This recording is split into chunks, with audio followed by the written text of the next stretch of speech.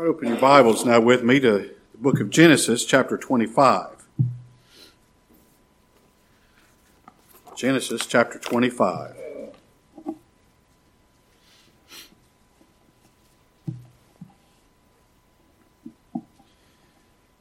Then again, Abraham took a wife, and her name was Keturah. And she bare him Zimran, and Jokshan, and Medan, and Midian, and Ishbak, and Shua. And Jokshan begat Sheba, and Dedan. And the sons of Dedan were Suram, and Letushim, and Leumim. And the sons of Midian, Ephah, and Epher, and Hanok, and Abidah, and Eldaah. All these were the children of Keturah. And Abraham gave all that he had unto Isaac. But unto the sons of the concubines, which Abraham had, Abraham gave gifts, and sent them away from Isaac, his son, while he yet lived, eastward unto the east country. We'll end our reading there. Let's bow before our Lord together in prayer. Our Father, we bow before you this evening, thankful that because of your mercy and grace, we can come before you and call you our Father. That by your infinite love and mercy and wisdom, you've made sinful men and women to be your children. You sent your Son to put away our sin, to make us righteous and accepted. Father, we're so thankful. And Father, I beg of you this evening that one more time that you would let us look into your word and see the Lord Jesus Christ.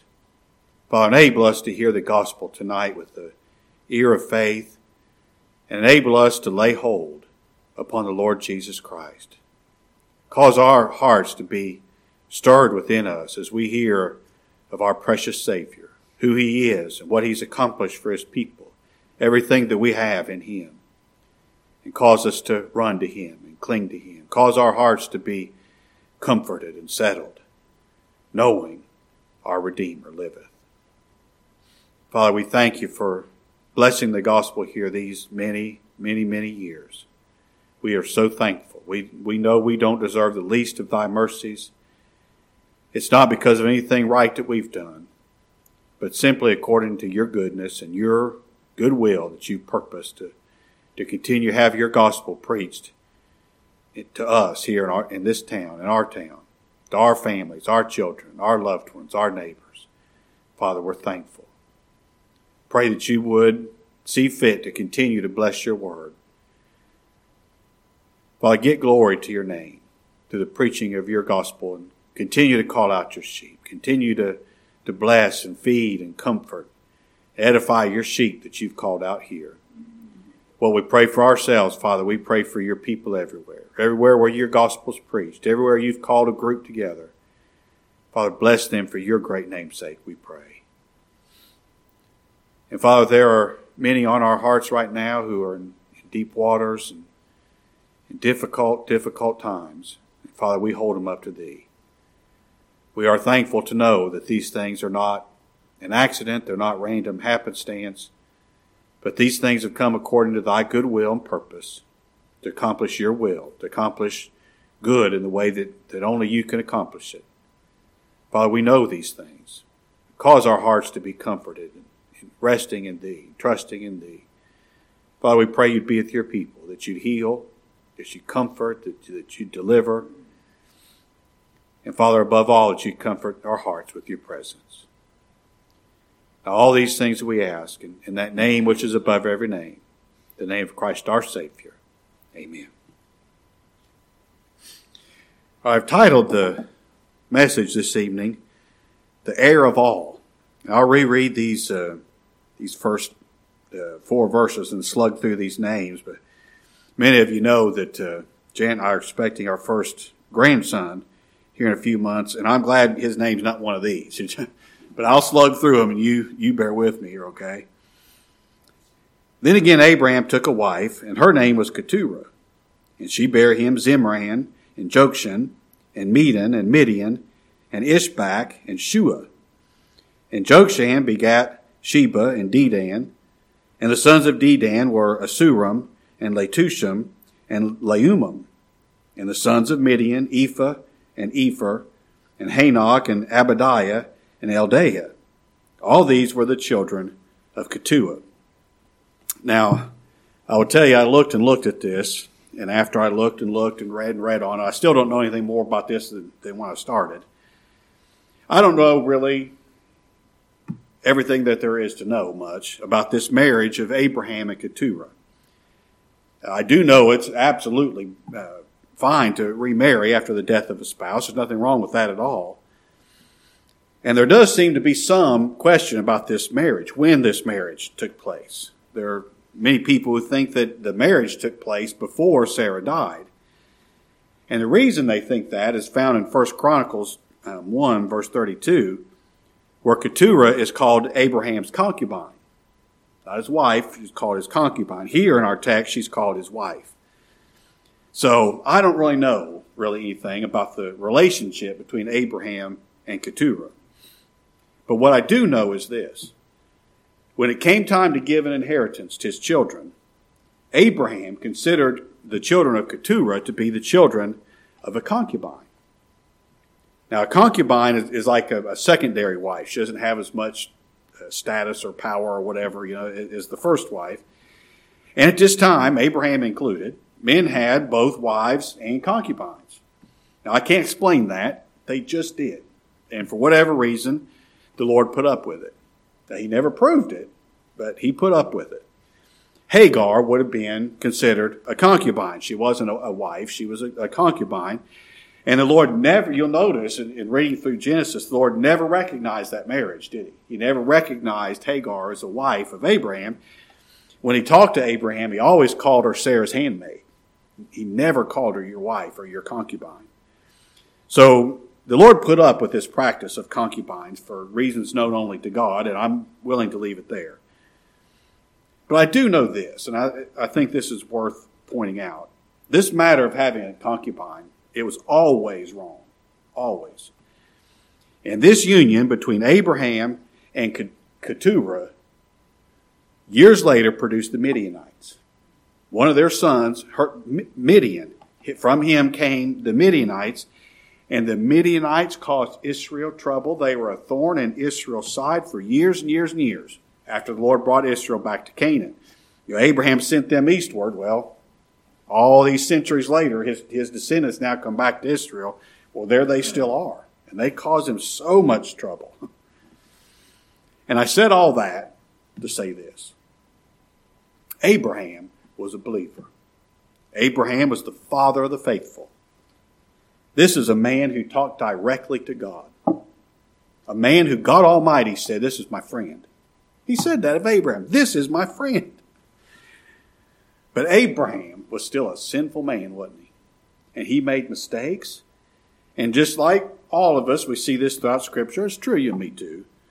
We can make mistakes that hurt future generations down the line for so many generations down. Abraham's a great example of faith to his children, wasn't he? A great example of faith.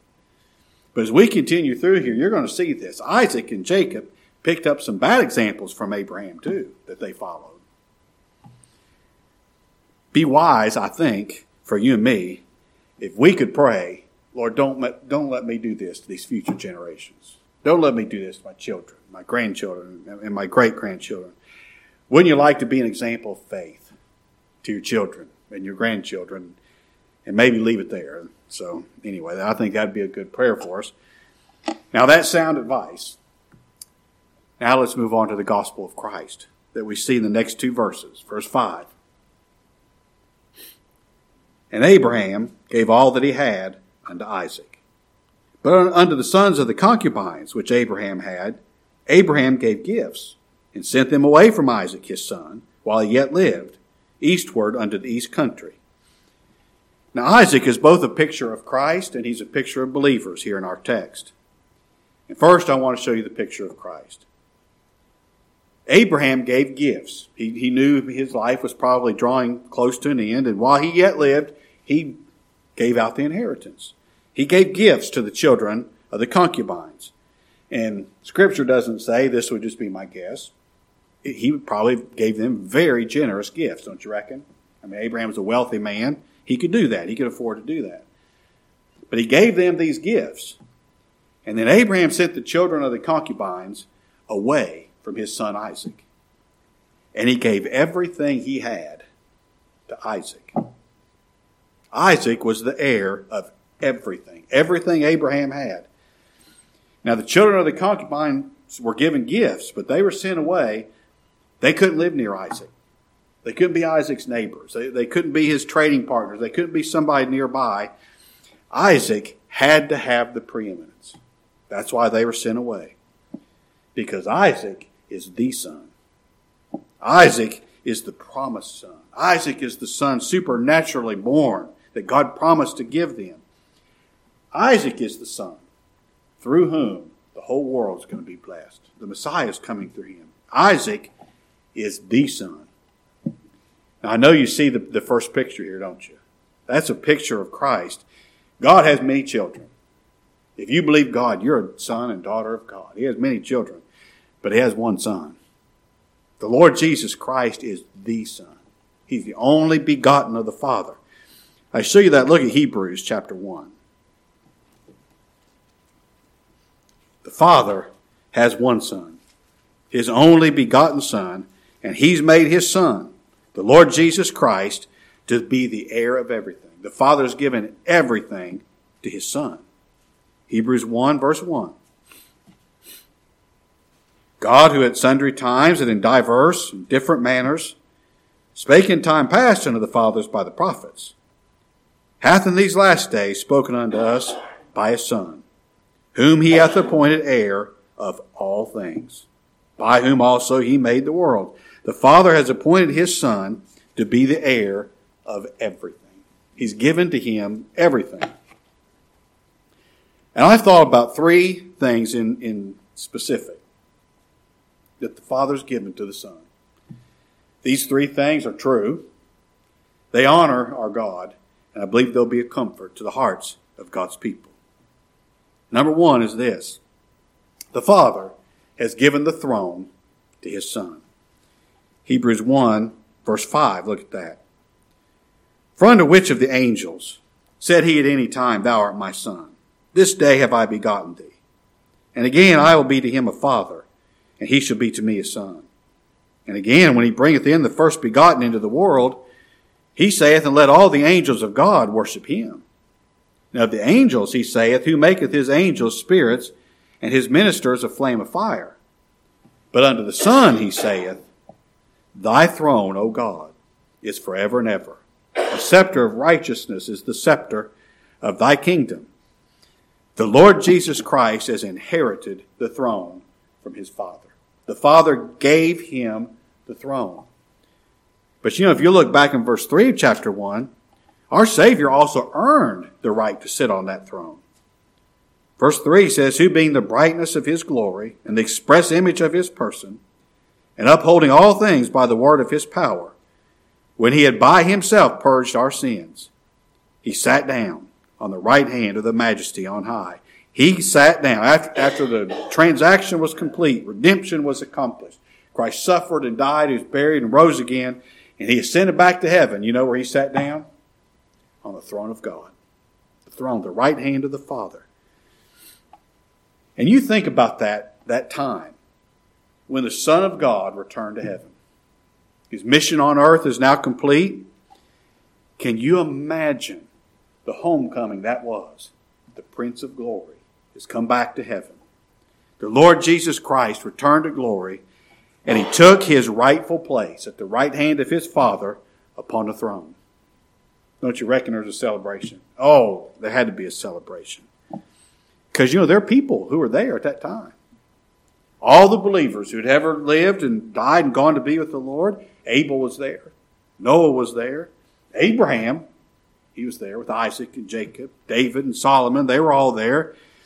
And you know how they rejoiced to see the transactions complete.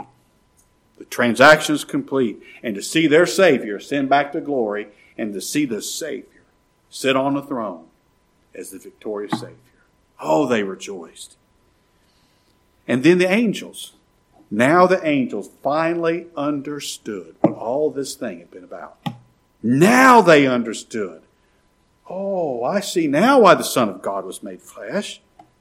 Now I see why the Father did not allow us, when that group hung the Son of God on that cross, they were beating him, they were spitting in his face. You know those angels were on their tiptoes, just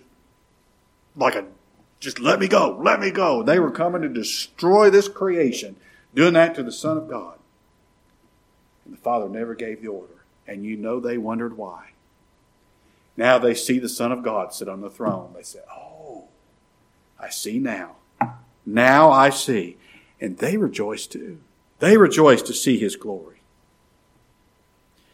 And as you and I sit here tonight,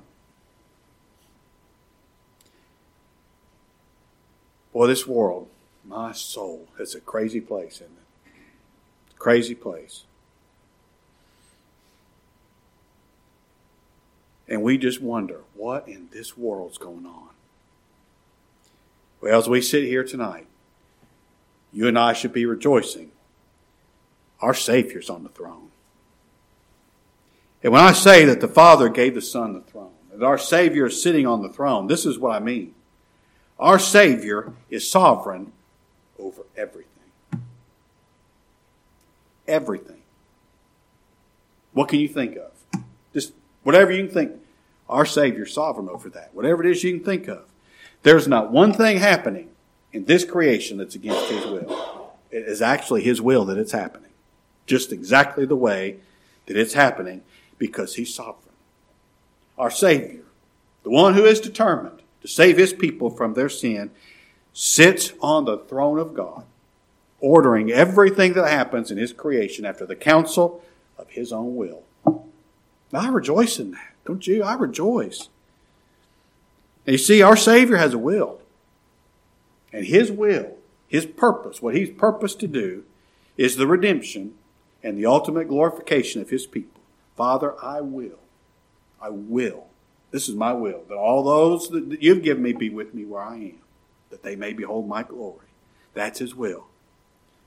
Well, since our Savior is on the throne, he sovereignly rules over everything that happens. I mean, the most minute detail, he's sovereign over it.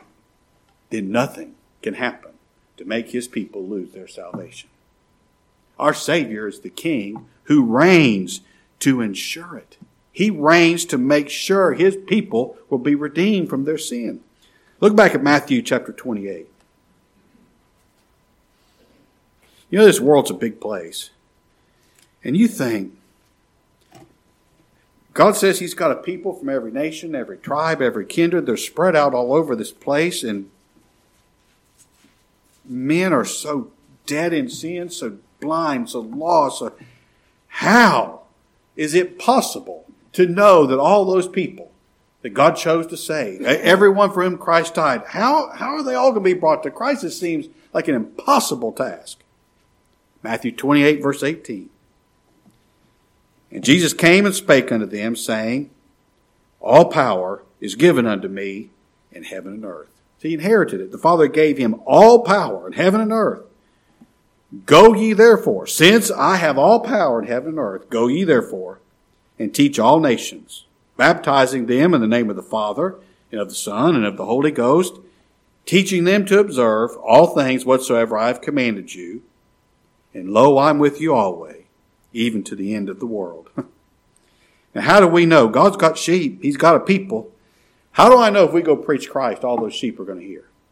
How do we know we're not wasting our time? How can they possibly hear? It's because our Savior rules over everything in his creation. He's going to be the one to be sure they come. And he's sovereign. He's going to make them hear. He's going to make them believe. And nothing can stop it from happening. Because our Savior has been given the throne of God. Sovereign over everything. All right, number 2, look at Psalm 2. Second Psalm. The Father has given a people to his Son. The Father chose a people, and he gave those people to his Son to save. Here they are, Psalm 2, verse 6. Yet have I set my King upon my holy hill of Zion. Here's the King. See, the Father's already slain. He's the King. I've set him on the throne. I've set him upon my holy hill of Zion. I will declare the decree. The Lord said unto me, Thou art my son. This day have I begotten thee. Ask of me, and I shall give thee the heathen for thine inheritance, and the uttermost parts of the earth for thy possession. Humanly speaking, we'd think, I'd like a better inheritance than that. The Father elected a people, and they're a sinful people. He chose those people to give them to his Son. Here he calls them heathen. And that's the people the Father elected to save, and he gave those people to his Son. Now I'm telling you, what a mass of filth and corruption and sin and decay. What a sight that the Father gave to his Son, a people. They're heathen. But you know what? The Son loved those people. He loved them as only God could love them. And you know what he calls those people? He calls them my peculiar treasure. He says they're my jewels. When I gather up my jewels. He's talking about his people. He calls them my delight, my love, my spouse, my sister, my dove. He calls them my friends. The Son loves these people that the Father gave him. And it is the purpose of the Son to redeem those people and to bring those people to glory with him, where they'll be forever, made just like him. And let me tell you, he's going to do it. He's going to do it. Not one of them will be missing. Look at John chapter 17. So you say that the Father elected a people and gave those people to his Son. And he did. He gave them to his Son to save. But you know, the Father gave all people to the Son, believers and unbelievers alike, sheep and goats alike. He gave him all people so that the Son could redeem the people that he loves. Look here, John 17, verse 2. As thou hast given him power over all flesh, not just the elect, over all flesh, that he should give eternal life to as many as thou hast given him. And this is life eternal, that they might know thee, the only true God, and Jesus Christ, whom thou hast sent. The Father gave the Son power, gave him the crown rights over all flesh, so that he could take out those ones that the Father gave him to save. He could take out those ones that the Son loves, and he could redeem them. And I'm telling you, he's doing it. He's going to do it. He does with all flesh as he pleases. All flesh. Your flesh, my flesh, everybody's flesh. He does with us as he pleases. He does with people whatever suits him. Whatever suits his will. He moves them around. He puts one here, puts one here, puts one there. He puts one in a position of authority and one in a position of obscurity. And he has the right to do it because he has been given power over all flesh. Sometimes, like Pharaoh, he'll raise one up and then cast him down. He does all that, working it all together for one reason, one purpose, to accomplish the salvation of his people. You see, Abraham, remember how he gave gifts to the children of the concubines? And then he sent them away, didn't he? He sent them away from Isaac. Well, that's a picture of what Almighty God does with unbelievers. He gives them gifts. That's not the inheritance. He gives them gifts. He gives them physical gifts. He gives them gifts for a time. And he gives them those gifts so that they can accomplish God's purpose for his people. He makes one wildly wealthy so that he can give jobs to his poor people. He raises up one to be a political ruler so he can kind of keep a lid on this thing and make society where we can live in it, where God's people can live in it and worship in peace. Now, he didn't give this man political power, for his benefit. It's for your benefit he gave it. See that? And eventually he's going to send him away. See? The Lord's purpose is to make his people know him so that they have eternal life. The Lord gives these gifts to unbelievers so they can take care of the world. Let them take care of it. We don't want it anyway. Let them take care. They're taking care of it, so we can do this. So we can do this. So that God's people can be preserved and protected. And here where we live in a land of freedom and in prosperity, and just what a place to live. I'm so thankful. God does all that to preserve His people until He can make them hear the gospel, so that they'll know Christ, so that they'll know who He is, and that's how we're going to have eternal life. It's by knowing Christ. And the only way we can know Christ is somebody's going to preach the gospel to us. Well, of all people, how can you make somebody hear the gospel? Not our job, is it? The Lord will see to it. The Lord will see to it. We're just to preach. We're just to preach and to declare Christ. And I promise you, God's people will hear the gospel. I promise you they will. God will move heaven and earth to make it happen. He'll move heaven and earth. Here's an example. Here's a man, he's got a pretty good job. Nice city, and his wife, his children, got him a nice house, got him a nice job. And the Lord caused that man to lose his job. Caused him to lose his job. He's got to go on the internet, some of those sites, where you look for jobs, monster.com or something. He said, I'd find a job. He finds a job in another city. He's got to move there. The Lord might close the entire plant. 1,000 people lose their job. This man lost his job. The company went bankrupt. And he finds him a job in another city. He and his family moved there. And lo and behold, there's a man there preaching Christ. He never would have heard him if he didn't lose his job and have to move there. The Lord moved heaven and earth. The impact of all those people, all that happened because the Lord has sheep, 1 or 2 or 3 in a family. He moved them to hear the gospel. The Lord has the power and the right to do that. And if you believe on Christ, you can see this in your own life. How the Lord arranged the events of providence. How He arranged the events of your life to bring you to hear the gospel and believe on His precious name. One of our young people told me recently, I've never been to a place that doesn't preach the gospel. I've never been anywhere else. Never. Now, how'd that happen? The Lord caused you to be born into a family that brought you here and took you to these other places where the gospel is preached. The Lord did that.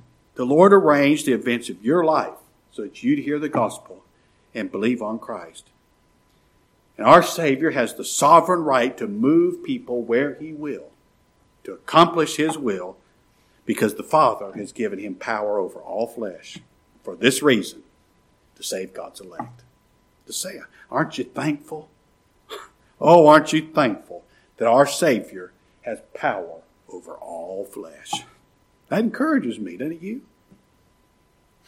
All right, here's the third thing. Look back at John chapter 5. The Father has given all judgment to His Son. John 5, verse 22. For the Father judgeth no man, but hath committed all judgment unto the Son.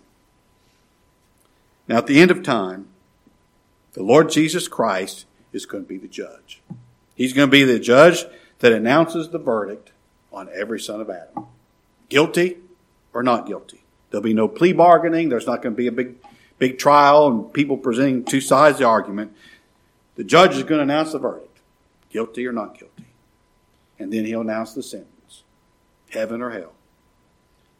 The Father has given that judgment to the Son. The Son's going to be the one to do it. And if you look over Acts chapter 17, not only is the Son the judge who will announce the sentence, announce the verdict, but He will also be the standard by which all men are judged. Verse 31 of Acts 17.